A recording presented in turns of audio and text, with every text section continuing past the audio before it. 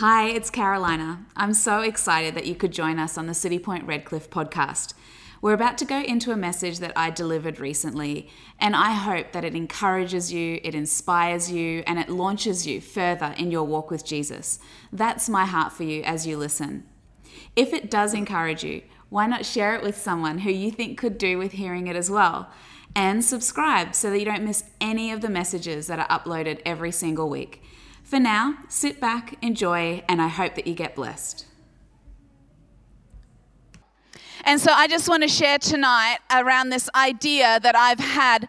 You know, there's this concept in the world that we hear a lot about, and every time I hear it, something just doesn't sit right with me. And it has crept into the church, and it's this concept of self-care. Have you heard it? Self-care. And something about it just grates me the wrong way, because you will never find a message by Jesus or his apostles about self-care. You won't. Show me anywhere where the apostles or Jesus taught about self-care. In fact, it was the complete opposite. Self-denial. Dying to self. So every time I hear a Christian talk about self-care, I'm like, I don't know about that. I actually don't know about that, because everywhere I look in Bible, it tells me to resist self. It tells me to deny self. And I just actually think that sometimes we adopt concepts of the world because we don't know our Bible well enough. All the way from cover to cover, what it does talk about is your soul health. What it does talk about are disciplines in your life so that you're healthy in the spirit and in the soul. It never tells you to run off and do like the things the world is telling you to do. In self-care, yes, the Lord tells you to have a Sabbath one day every single week. You know why? So that you don't fall in a heap and need a mental health day. So that you don't need to run off and do self-care.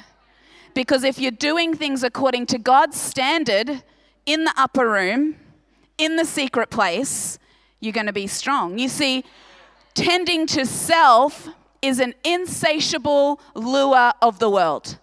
It is never satisfied. Never. The self is never, ever satisfied. And it's a deceptive term. But doing soul health according to the scripture, that's the key to strength and spiritual maturity. That's what's going to get you through the hard times. And so I've got this concept that's just finally landed in my spirit. You know what? I'm all about soul health, not self-care. Health according to God. That I need to be proactive rather than reactive. That all of God's measures in scripture are proactive. They're proactive, so I don't need to do what's the world say about this. No, I've actually been doing it God's way, and I can be strong. I am strong. I can grow through my hardships. When I am tired, I know exactly what to do in God. Soul health. And so tonight I want to talk about, it's a really practical message tonight. Is that okay? A really practical message on how do I connect with God? Because we've been talking about connecting with God, right? We've been talking about the upper room. And tonight I want to give us some keys. I want you to find yourself in the message tonight on how do you connect with God? You. How do you connect with God? Because he's closer than you realize. He wants to speak with you more than you can imagine. He's right there waiting for you to come into the upper room, to come into the secret place, and he's just aching to speak to you. He is aching to reveal the mysteries of the kingdom to you. He's so desperate for you to pull yourself away and hear from him. It amazes me the moment I still myself how ready he is to speak. And so tonight, how do you do that? Because he is so close. He's not a faraway God. We're the ones who are far away. He's not a faraway God. He's right there. He's always right there. We're the ones that are far away. But he's right there. So how do you connect with him without ceasing? Moses cried out, God, show me your glory. all he was concerned with was catching a glimpse of the glory of God. It's all he wanted. He was offered his own nation, and he said, no, God, I want to maintain your glory. Let's stick with the plan. All he wanted was the glory of God. David said, your face alone will I seek. Psalm 27, David says, one thing I have desired of the Lord that I will seek. One thing, that I may dwell in the house of the Lord all the days of my life. Can you honestly say that? That there is no other pursuit in your life. One thing I want, that I may dwell in the house, in the presence of the Lord all the days of my life. I don't want anything else. That's all I want. To behold the beauty of the Lord and to inquire in his temple. Verse 8, and when you said, seek my face, my heart said, your face I will seek. Amazing that would be our heart. Because he's close. He's close, but seeking God and connecting God is not a one-size-fits-all approach. I've realized that I don't connect with God the same way that everyone else does. And there are other people who connect with God differently to me. And so tonight I want to talk about how do you connect with God. I want you to walk out of here with a pathway to God. With a way to find yourself in his presence in a way that you connect with him. Where do you go to connect with God? Where do you go to hear from him, to be fueled by his presence, to be strengthened, loved, restored, to love on him? Where do you go? We've all heard about the personality profiles. You know, the sanguines that are the party people, the melancholies that are usually the musicians, and they're like really like melancholy. And then there are the cholerics like me, anyone else, like, I know the way to do it. Everyone else is wrong. Let's do it yesterday. The cholerics. And then you've got the phlegmatics who are the opposite. And they're like, let's just sit on that for about 3 years. Phlegmatics are actually the most stubborn out of the lot, right? I just saw one nodding, yes. Different personality profiles. Maybe you've heard of Myers-Briggs, the personality profile. Any INFJs in the room? Do you have any friends? Right, the personality profiles. Well, I want to tell you, you have a spiritual personality profile.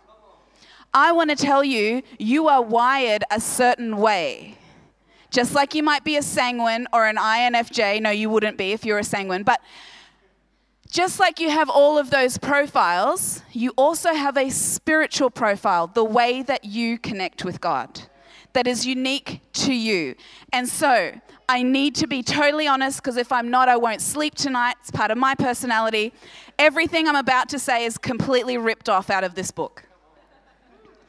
And I've bought a few copies. They're available at the concierge desk. It's called Sacred Pathways. 9 spiritual personality profiles.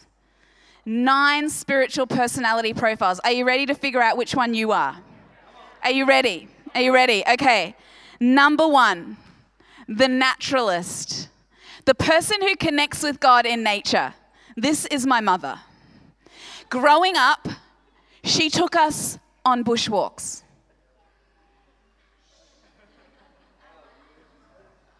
I'm scarred for life. I now have a friend, a best friend, and she also loves bushwalks. And we were at Hamilton Island. Hamilton Island, I mean, it's beauty. It's white sand and blue seas. She wanted to walk through the bush. And we're walking, honestly, what is a bushwalk? You are walking on dirt. Nothing changes. It's hot, leaves, spiders. I don't understand.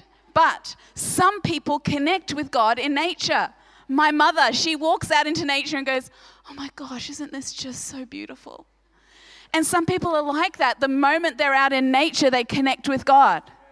Because creation, it says in Psalms, testifies that God exists. Yes, all the naturalists are going, yes, yes it does. Yes it does. Absolutely it does. When Layla, my sweet Layla, was in prep, she went on an excursion to Petrie Old Town. Anyone else been to Old Town? And so there's this cathedral, this chapel, and it's an outdoor chapel. And the pulpit is a boulder, right? There's no roof. The pews are boulders. The aisle is grass. And she came home and she was like, did you know, Mum, that God's church is a garden? And so it's that concept. The naturalist knows they connect with God in the cathedral of nature. And that's where they go. And maybe that's you. You need to go outdoors in order to connect with God. And if that's you, you need to make that time. Because the hustle and bustle of life will actually stifle your relationship with God. You need to get out, walk along a beach, take a hike, do something and connect with God that way. Because creation witnesses to us. Psalm 19 says, the heavens proclaim the glory of God. The skies display his craftsmanship. Do you know that they say that so many astronauts become Christians? Because they go up into space and look back on Earth and they're like, there's got to be a God. One astronaut is quoted as saying it's really hard to be an atheist in this job. Because creation testifies. So if that's you, connect with God in nature and make that a discipline. Regular, once a week, at least get out and connect with God. Number 2, the sensates. These are the people that love God with their 5 senses. They have to have all the senses stimulated and they're so happy when all their senses are stimulated. In church life, we call it the message before the message. Right? So you walk in and the place smells good, the temperature's right, the coffee tastes good. Right? I mean, that's enough to get someone saved. All the senses, it sounds good, the singers are all in key, right? The aircon's the right temperature. The sensate, the person who all of their senses are being stimulated. On the flip side, if you walk in and the place is a mess and it stinks and it looks terrible, then that is actually a blockage to you because you're a sensual person. You're a sensual person. And do you know, all the way through Scripture, we read about people who are sensates. In Ezekiel, all the way through, he's describing God as a flashing cloud of lightning and gleaming ember, coals of fire, brilliant torches and smoke. The sound was like crashing waves on a seashore, the rumbling sound of a mighty army. He filled his stomach with the word of God. And his senses were so overwhelmed in Ezekiel 3 that he sat stunned and silent for 7 days. In Revelation, we hear that the sound of God's voice is like a trumpet blast. The appearance of his hair and the fire of his eyes and his polished bronze like a refined furnace. And it goes on and all the senses are being assaulted. I want to tell you, if you have a problem with church being loud, you're going to have a problem in heaven. It's amazing. And there are these people that need their senses stimulated and they connect with God that way through art and music and experiences. How do you do it? Through worship, through encounter. But be careful that you don't use worship as entertainment. Be careful that you don't worship. Be careful that you're not going from one worship experience to another worship experience. God made your senses and he wants you to encounter him through them, but don't worship. Don't worship the encounter, worship the God we're worshiping. Number 3, the traditionalist. I am also a traditionalist. The person who loves God through rituals and symbols, maybe because I was brought up a Catholic. And the people who are sensates often can misunderstand the traditionalists and vice versa. But I'm a traditionalist and I hang so much on tradition. You know, we don't eat red meat on Good Friday because it's a tradition. I explain that to my children. Every year we celebrate Passover and we do the whole thing and we explain what it means. At Christmas, we have traditions that we do every year. Every birthday, we have traditions. At the beginning and end of every term, we have traditions. At the end of every day, we do pits and peaks. Why? Because it gives me and our family a sense of belonging. Tradition says this is my identity, this is who I am, this is what the Gunsers do. Well, also in the kingdom of God, the traditionalist understands this is who I am, this is my identity, this is why I do what I do. And so in the Old Testament, we see that God actually instituted feasts and festivals and he commanded that people honor them. I'm writing a book called Thou Shalt Party. Because God was like, this is the party that you're going to do or else you're in trouble. Like God was all about tradition in the Old Testament as well because it blesses us. We connect with him through it. We find value and identity and family through tradition. In the New Testament, we see that Jesus went to the temple as was his custom. We find in the book of Acts that the apostles would have the afternoon hour of prayer, that they would do the purification rituals. Tradition is a very precious thing. Tradition is a very precious thing. Number 4, the ascetics. These are the people who are the opposite to the sensates. They worship God through solitude and discipline. They pull away.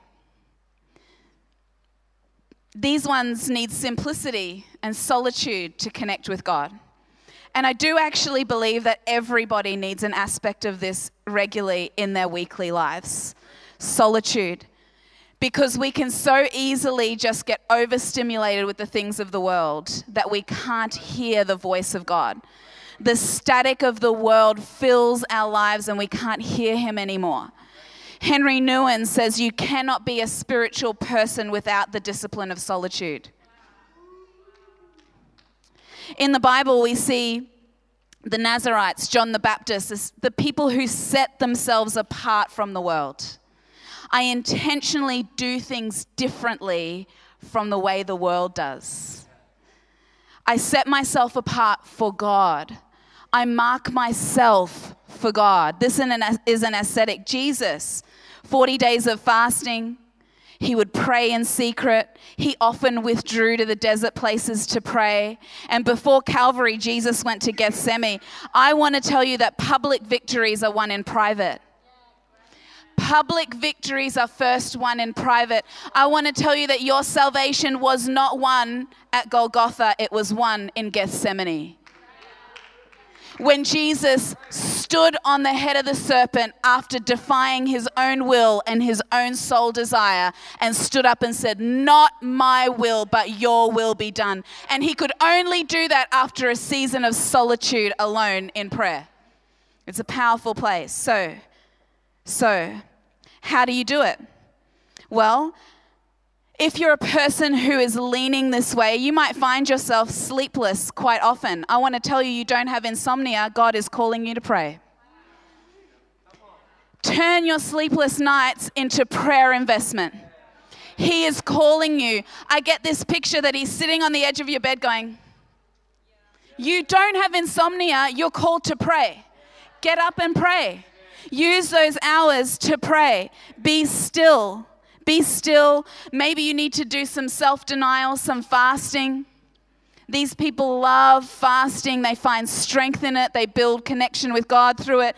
And obedience. Ascetics love to be obedient quickly. They hear a prompting and they do it straight away. It's just that personality profile, that spiritual personality. Number 5, oh my goodness. I love these guys. The activists. The activists. They love God through confrontation. Yes, I see your hand, young person. This is the sort of person that will not turn away from a fight, that will not turn a blind eye. They live by the mantra, now that I've seen, I'm responsible. This is the activist, the person who connects with God through standing up, that connects with God through standing for truth. Moses was a reluctant activist. I want to tell you, it's okay to be a reluctant activist. I think many activists are reluctant activists. Like, why did I have to see that? Now I can't do nothing about it. Many of us are reluctant activists. Moses, but he made an eternal impact by standing and trusting and doing the hard thing in the face of culture. Elijah and Elisha, man, they stood up to kings.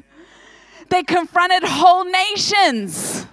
They stood against cultural norms on their own, with everyone else saying, you're wrong. They stood up. They were activists.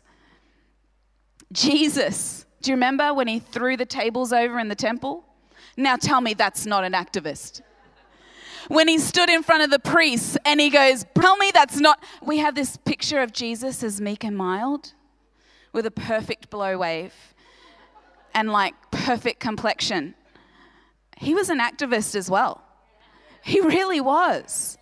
He really was. And do you know what? This person is driven by obedience and motivated by a love for God and a love for his kingdom. And the church has led the world throughout history in this way, fighting the evils of racism, poverty, sexual slavery, abortion, pornography, all sorts of other things. The church has led the way. Christian activists. And our mission statement as City Point is to unmistakably influence our world for good and for God. Do you know what? Instead of writing letters to Parliament, why don't you run for Parliament? Instead of just protesting, why don't you get involved in that industry? Instead of just being a keyboard warrior, why don't you do something about it? Be an activist. Number 6, caregivers. Oh, when I read this chapter in this book, cry. And I wept reading this. These are the Mother Teresas of the world. These are the ones that actually get in the gutter with people. They get dirty, they give up everything, they nurse people. These are the nurses, the aged care workers, the chaplains. These are the ones that get into the dirt with people. No matter what it looks like, smells like, costs, they're in there with the people. And they'll say to you, no, they serve me more than I serve them. And actually, Mother Teresa saw the image of God in the eyes of every poor and sick and needy person. And the only qualification she would ask of her workers was, does this bring you joy? And caregivers find joy in this work. And they find joy because they see Jesus in the eyes of every person they're serving. And so they connect with God through serving people, through providing care. We saw Jesus care for the sick, the demon-possessed, the lost, the poor. He had compassion on the multitudes. He placed his own needs beneath the needs of others. Jesus is the reason that the world associates care with religion. You see, there's a sin of commission, which is when you do the wrong thing. There's also a sin of omission when you fail to do the right thing. And the caregiver does the right thing. The caregiver gets in there and does the right thing. And it should be a part of every Christian's life. Evidence of God in the world. How can you be a caregiver? Well, you can help a friend through personal crisis. You can donate time at a shelter, volunteer at a hospital, work in a soup kitchen, become a youth worker, adopt a child, foster a child. If you're a mechanic, fix someone's car. If you're a carpenter, repair a house. You can research a cure for a disease. You can mow a single mum's lawn. You can provide respite for tired parents. You can provide budget counselling for someone who's struggling. If you're a lawyer, you can do pro bono work. You can donate meals to sick families. You can sponsor someone to a conference or a camp. You can pay a bill for somebody, buy groceries for someone, join Red Frogs, volunteer in the kids ministry. Be a caregiver. In Matthew 25, Jesus said, the King, the Lord, will say, I tell you the truth. When you did it for the least of these, you were actually doing it for me. And the caregiver realizes what they do for the least of these, they're actually doing for God. It's a way to connect with God for some people. Number 7, the enthusiasts, the people who connect with God through mystery and celebration. These are different to the sensates, although they can be quite similar. But the enthusiast is the person who lets go, lets everything to the wind just experience God. Okay, so the traditionalist knows exactly what time of the service the tithes and offering is going to be collected. The enthusiast is like, if we have a move of God, no one will notice if we don't collect the offering. It's like two completely different types of people in the same room wanting to connect with the same God. And so the enthusiast is the person who's always hoping, always waiting, always suspecting God's going to move, always like on the edge of their seat. They're waiting for an encounter. These are encounter junkies. The enthusiast, the person who just wants to skydive into the things of God. Do you know, we were told once by a couple who was leaving the church that we're too positive. See ya. But the enthusiast can sometimes seem naive and insensitive. And that's hard when you know someone's going through a hard thing, but you want to uplift them. You know, I'm not naive or insensitive. I'm actually just really hopeful for you. I'm enthusiastic about what God can do, that He can show out in your situation. I'm not trying to minimize what you're going through. I actually just am so excited for what God can do in your situation. That's the enthusiast. The enthusiast chases the prophetic, chases the miracles, chases the manifestation, chases the encounters. That's the enthusiast. We see it in the Old and the New Testament. But the dangers here is that you can become a junkie who is driven by feelings. You can also develop an independent spirit. You know, these people who say God said all the time? And sometimes I wonder when I listen to them, is God schizophrenic? Because last year He said this, and this year He's saying something completely different. You've got to be careful. You anchor yourself. You anchor yourself. So cultivate the miraculous, not just on a Sunday, every day of the week. Make sure that in your busy life, you're not just skipping over what's right in front of you.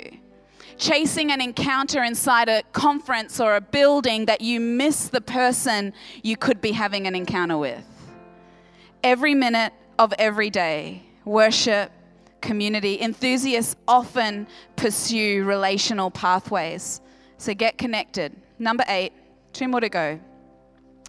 The intellectuals. I love these guys. These are the ones who connect with God, love God through the faculty of the mind. In Mark 12:30, it says, you must love your God with all your soul, all your mind, all your strength. I want to tell you, when you became a Christian, God did not remove your brain.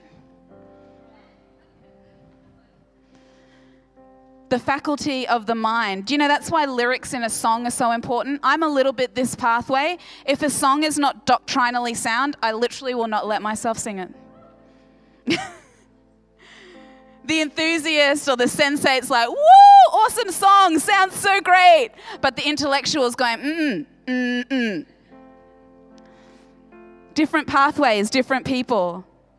The high call of loving God with the mind. Do you know most schools and universities were started by the church?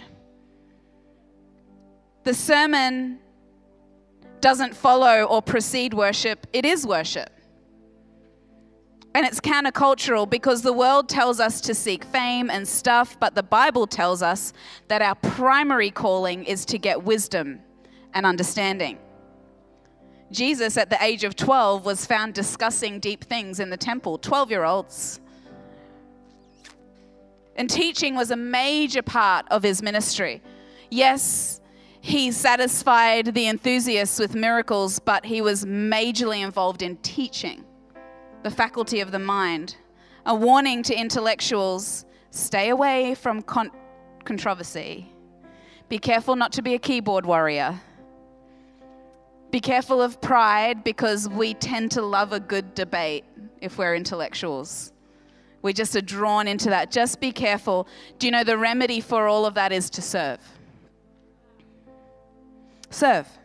If you know stuff, serve. Don't just know stuff. For goodness sake, do something for someone with the stuff you know. Read your Bible, get into ethics. It says in the book here, one of the greatest downfalls of the modern church is that we've replaced what convicts me with what offends me. But when we know what the Bible says, it doesn't matter what offends you. The Word of God. Intellectual. I know what the Word of God says. Get into ethics and serve. And the last one, the contemplatives. The ones who love God through adoration. I love these people. I have so many of these ones in my life.